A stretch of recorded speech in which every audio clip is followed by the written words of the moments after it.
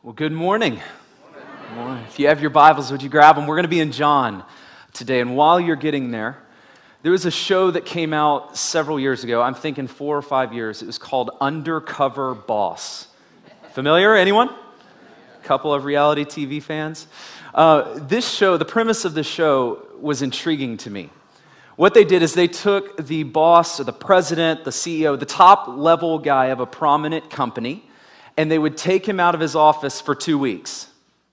And he would leave his office, and he would come to the bottom of the organizational food chain. Okay, he would be at the entry-level positions, the lowest level that his company could offer. And during that 2 weeks, he concealed his identity. So no one knew who he was. They fed the company a story as to why video cameras would be following him and documenting. So buy it if you want, reality television. You're never sure how real that is. But the premise was interesting, and there was a moment in that show, it's really the climax of the show, where the boss would reveal his identity. And it was that moment when you realize that the guy that's been cleaning the toilets is the president, and you realize, no, I should be doing that, right? It's that awkward, crazy moment. Well, if you take that moment that we love to watch on television and you multiply that moment infinitely, you get a small glimpse of the moment that we're going to be talking about this morning. The moment when God stepped in to humanity. Creator steps into creation. And that's why I believe that the most powerful idea in all of humanity can be expressed in 2 very short words. God came. God came. This morning, we're going to do our best to look at the scriptures to see what they say about this, but also why it matters to us so deeply. All right, you ready? Let's open to John. We're going to be in the first chapter of John, in the 14th verse. Now, let me read it for us. It says this: "And the Word became flesh and dwelt among us. And we have seen His glory, glory as of the only Son from the Father, full of grace and truth. And the Word became flesh." The word here is what John uses to describe God, Jesus, the second member of the Trinity. He uses it often, especially in this first chapter. He opens his letter with it. He develops this idea of Jesus as the Word all throughout it. He starts by saying, "In the beginning was the Word, and the Word was with God, and the Word was God." That the Word is then eternal. It goes down and it says that the Word is God, that all things were created through the Word as you go down. That the Word is the source of life, that the Word is the source of light. In verse 12, you see that through the Word that we're given the right to become children of God. And then it brings us to a climax in our verse when it said, "The Word became flesh," became human. The word we have for this theological word you've probably heard of, incarnation. That means literally the taking on of flesh, where God Himself took on flesh. And so John says that Jesus, the Word, became flesh and dwelt among us. This is a powerful imagery.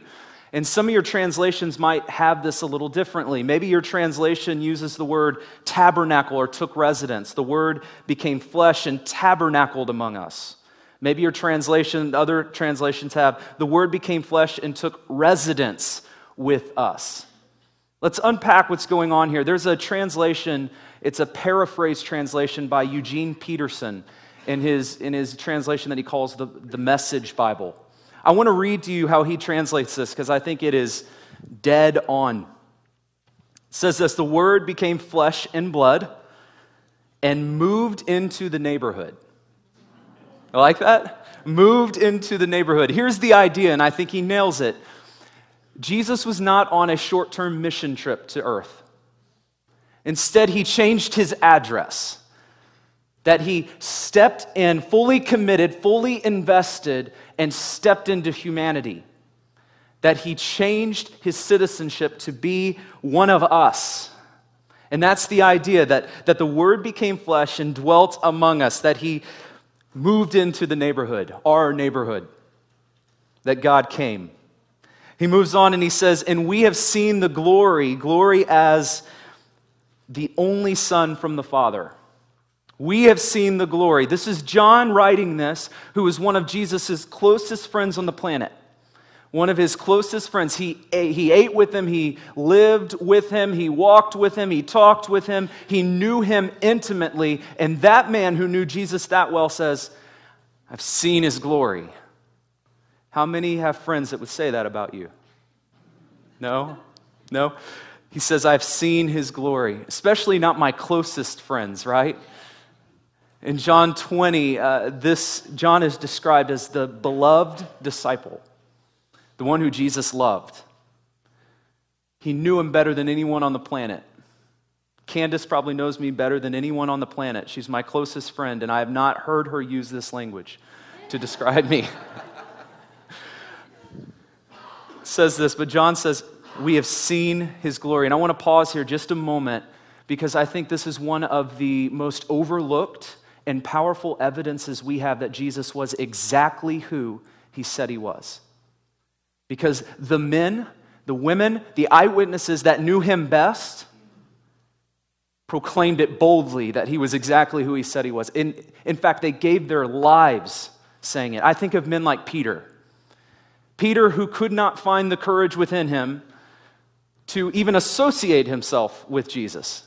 That same man who denied Jesus after he witnessed Jesus do his work on the cross. That same man became so bold that the church was built on him that he eventually gave his life proclaiming the news of Jesus.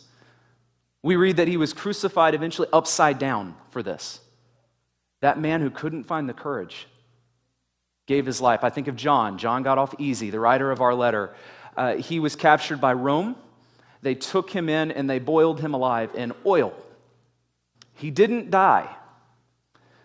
And so they said, you know what we should do? We should just send him out, exile him to an island. He got off easy. He spent the remainder of his life boiled on the island of Patmos. These men gave their lives for this message. I think of his family. Men like James and Jude. Brothers. How many have siblings? All right, keep your hands up. I want you to keep your hands up if you would say this about your sibling. Perfect. We've seen his glory. No, I wouldn't either. His very family gave their lives for his message. They knew their brother. They knew their big brother. They saw him behind the scenes, and yet they said, I'll give my life for this. He was who he said he was. John says, we've seen the glory as the only Son from the Father, the only Son, that there's an exclusivity to Jesus, that it's not Jesus and Buddha, it's not Jesus and Muhammad, it's not Jesus and Caesar, it's Jesus only. We have seen his glory, the only Son. There's an exclusivity to him. And then he finishes, and I don't want us to run past this too quickly. It says, full of grace and truth. If there are ever two things that are hard to balance, it's those things. Am I right? Grace and truth. On the one hand, we have some of us who excel at the giving of grace.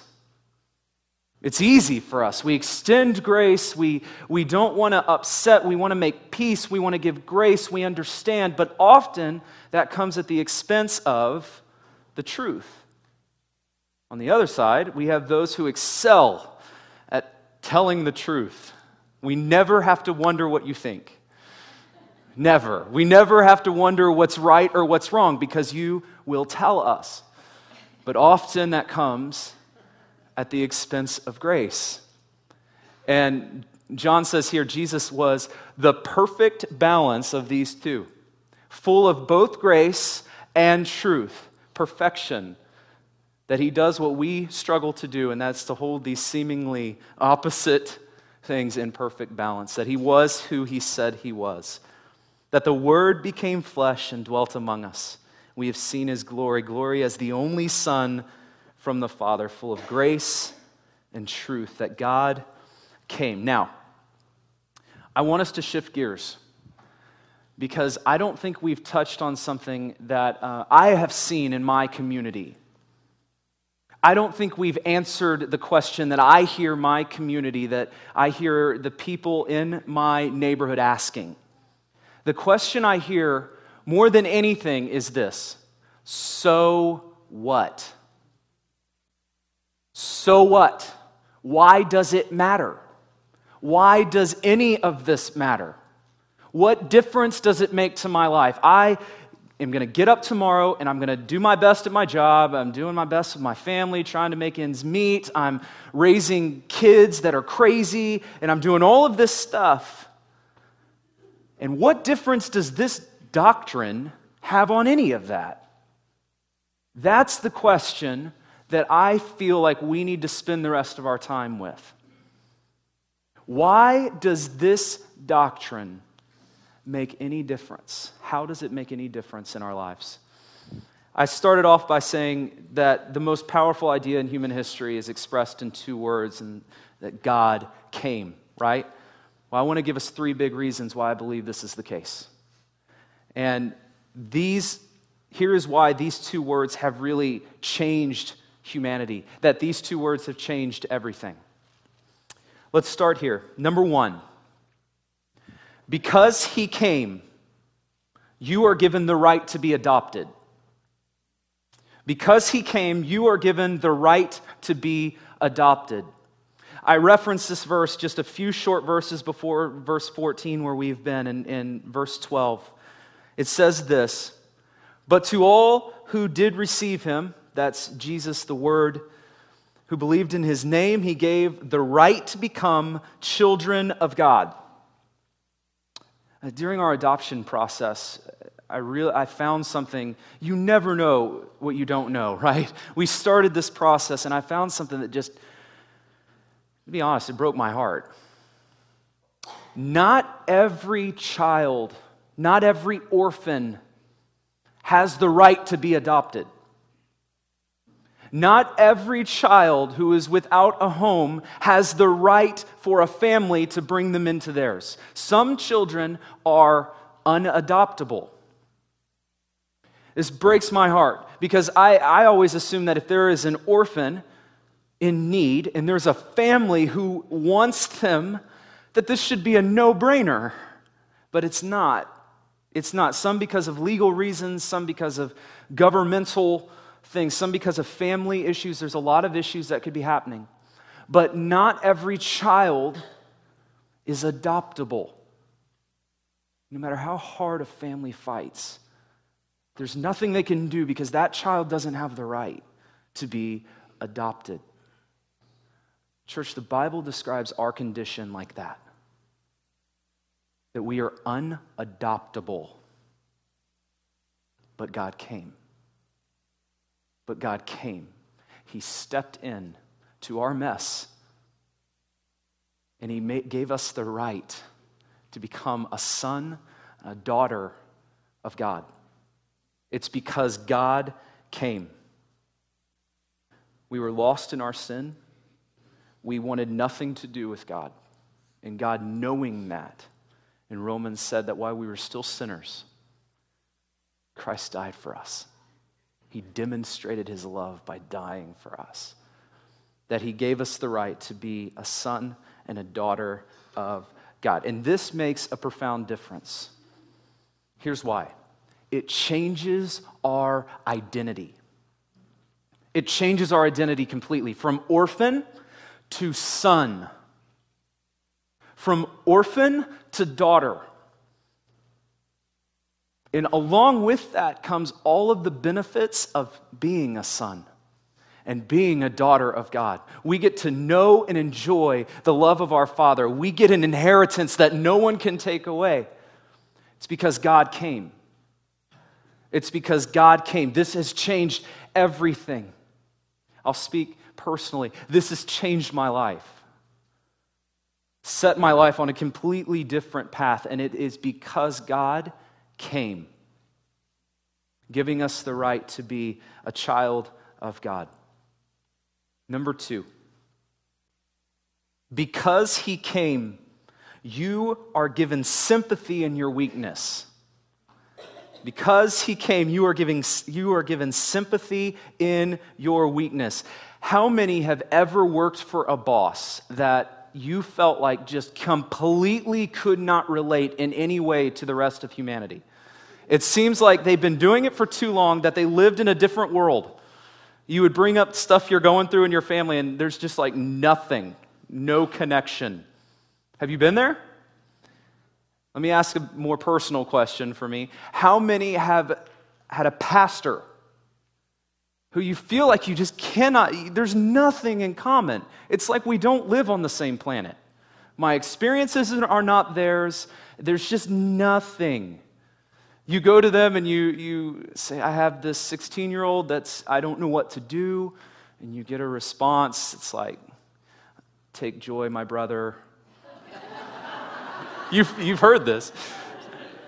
Plead the blood of the Lamb or something like that. And you sit there and you're like, well, thank you for that. Doesn't help me at all, but thank you for that. I want to, first of all, if that's been your experience, I want to apologize. That is ridiculous. And second, I want to assure you that Jesus is nothing like that.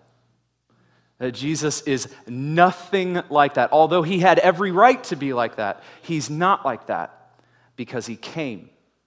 Because he came. We read in Hebrews 4:15 through 16. You don't have to turn there if you don't want. I'll have it on the screen. It says, "For we do not have a high priest who is unable to sympathize with our weaknesses, but one who in every respect has been tempted as we are, yet without sin. Let us then, with confidence, draw near to the throne of grace, that we may receive mercy and find grace to help in time of need." He was tempted like you. He experienced humanity like you. He endured pain like you. He endured sickness and loss. He experienced what it was like to have someone close to him betray him. He walked this out. The Bible says he was tempted in every way that we are, yet without sin. He walked this out, and because of that, he sympathizes with you in your time of weakness. Find the comfort in this, that we stand here, that God the Father's here, and we have a mediator who stands between us named Jesus, who knows what it's like, who sympathizes with us in our weakness, and who makes that relationship right. That's the picture that we get. And listen to this. Jesus, who had every right to look down on you, chose instead to come down to you. He had every right to just look down on you from where he was, but instead, he chose to come down to you. And that makes a profound difference, because we don't serve a God who stands back far away removed, looking at us and hoping for the best, hoping that one day they're going to get their act together. We don't serve a God like that. We serve a God who came. And even though he had every right to stay right where he was, he chose instead to humble himself and step in, to become human, to take on flesh. If you're struggling with something today, if you're struggling with a weakness, if you are under the weight of a temptation that, if we were honest, has been beating us down for years, if you are here and you're struggling with all of the things that life does with us, we stand in confidence that when we come to the throne, that we will receive grace and mercy and help. And help. A few verses or chapters earlier in Hebrews 2, it says, "For because he himself," that's Jesus, "had suffered when tempted, he is able to help those who are being tempted." How cool is that? How amazing is that? That Jesus not only sympathizes with us, but is actively engaged in helping us because he knows what it is like. God came. And some of you are here, and I think that's exactly what you needed to hear this morning. If we stopped here, that would be okay, because I think some of us need to hear this. Our tendency is to want to clean up before we come. And the gospel is completely opposite.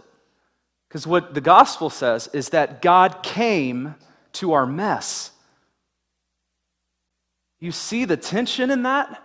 Understanding this changes the way we view our relationship with God, because we no longer clean ourselves up to come to Him. He stepped down into our mess and came to us, that God came. So number one, because He came, we're given the right to be adopted. Number two, because He came, you've been given sympathy in your weaknesses. And number three, because He came, you are given a mission for your life. Because He came, you are given a mission for your life. About 40 times in John's gospel alone, Jesus says that He was sent by the Father. We get this imagery, and it's a crazy thing to picture, that Jesus was a missionary for His Father. In obedience, He went, He came. In most religions, though, the holy men are those who separate themselves, right? They separate themselves from the stench of culture and just being tainted by all of that, and they pull themselves away so that they can become holy and set apart. Jesus didn't do that.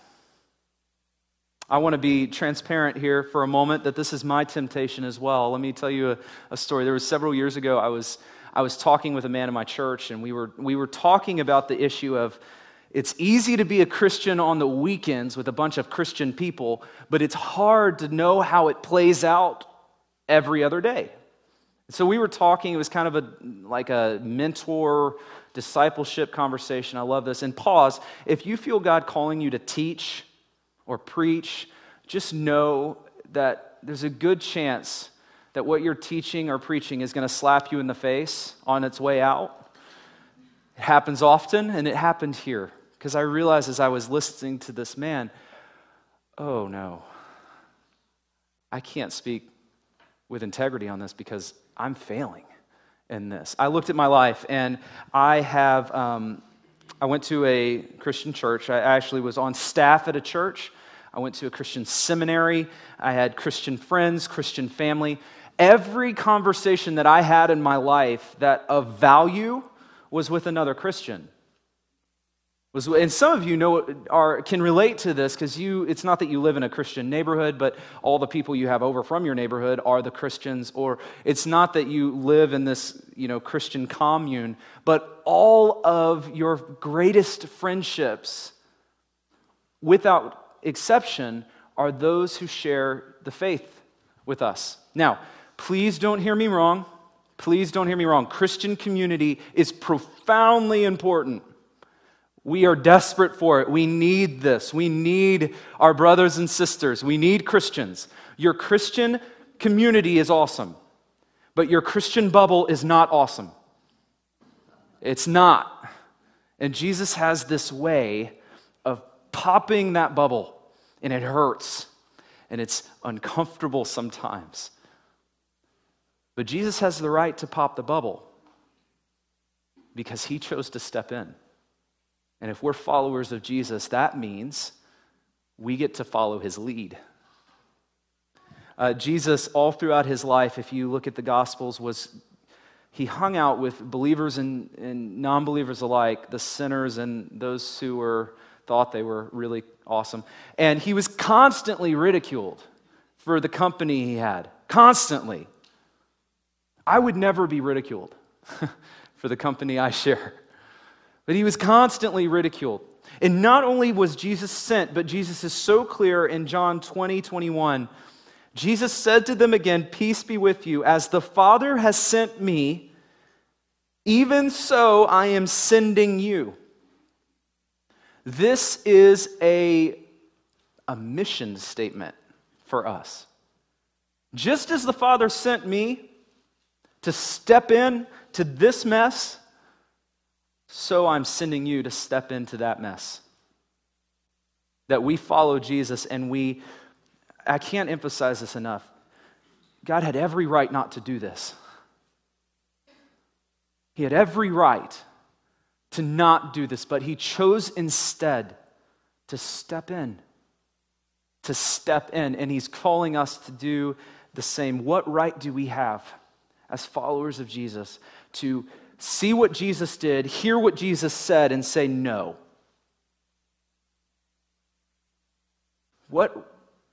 We don't have that option. It's not an option for us. I came across this quote, and here in a moment I'm going to put it on the screen because I think it is just phenomenal, and it hurts. And so I want to share this with you. It says this: there are only 3 types of people when it comes to mission: zealous goers, zealous senders, and disobedient. Church, what type of person are you? What type of person are you? I'm often asked, as we prepare to launch Stone Oak Bible Church, I'm often asked if I feel pushy or weird when I ask people to come with us. It's a big question. I mean, I'm asking them to step into the unknown a little bit, and I'm asking them to commit to a lot, and here we go. And they want to know, and it's a good question, if I ever feel awkward just making that request and saying, come. My answer is no. It's always no. And here's why. I believe that God has sent me here to do this. And not only that, I believe that God did not send me here to do this solo. And if that's the case, if God has called me and that God is calling others, I've got to ask. I've got to ask, because if God is calling others to go, it's for us to step out. And I believe this is the greatest opportunity in the world. Not just specifically Stone Oak Bible Church. The greatest opportunity in the world is to go where God is calling you to go. And so no, I never feel pushy when I think through this, because I think of the opportunities when God's people will actually follow what Jesus has called us to do. So Jesus came. And it matters deeply because through it we've been given the right to be called his sons and his daughters. Jesus came, and because through that you are given sympathy in your times of weakness and need and temptation, and you don't serve a God who doesn't know what it's like. And third, it matters so profoundly because we've been given a mission, we've been given a purpose for our lives. God came and it changes everything. I want to close with this today. If you're here in this room and you're struggling intellectually with this idea that God came, that God and man, how does that work? Do you really believe in a perfect life and a death and then a resurrection? Intellectually, I'm not following. If you're here and intellectually, you are just struggling with this whole idea. Or you're here, and it's not so much that you're struggling intellectually. Intellectually, you consent to this, but there is this separation between what you know in your head and what you feel in your heart. And if you were honest, you would have to say, I just don't really care. First of all, I want you to know, this is a safe place. This church is a safe place. Some of you are like, can I really say that or admit that here? Yes, you can. This is a safe place. If that's you, I want to challenge you with something. First of all, it is okay to wrestle. Just don't be content with wrestling and doing nothing.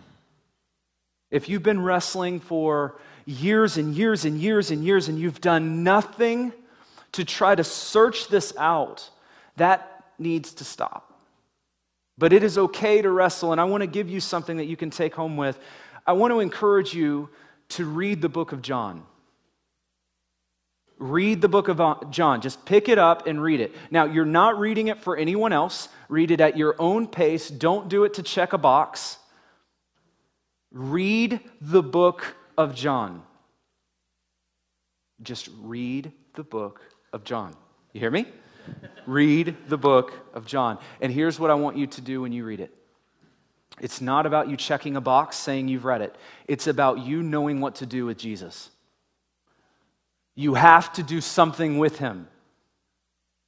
You have to do something with him. Either you reject him as he was just a lunatic, where he was misleading and his eyewitnesses were disillusioned and liars, or you submit to him as Lord and Savior. There's not a third option. And so what I want to challenge you to do is to pick up the book of John and read it. If you don't have a Bible, we say this often, we'd love to give you one. Please let us know. The question is, what do you do with Jesus? What do you do with Jesus? Because God came. He stepped in. Let me pray for us.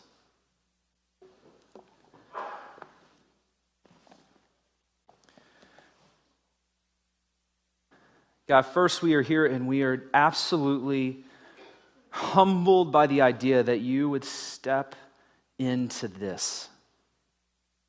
Our lives are filled with so much chaos sometimes and pain and struggle. And you chose to step in because you loved us. Because of your heart for the lost. God, give us that heart. Show us that because of you, we are given the right to be sons and daughters of you. Because of you, we have a Savior who cares and sympathizes. And because of you, we've been sent with a purpose and a mission that we get to follow after you. So God, thank you. Thank you for coming. In Jesus' name, amen.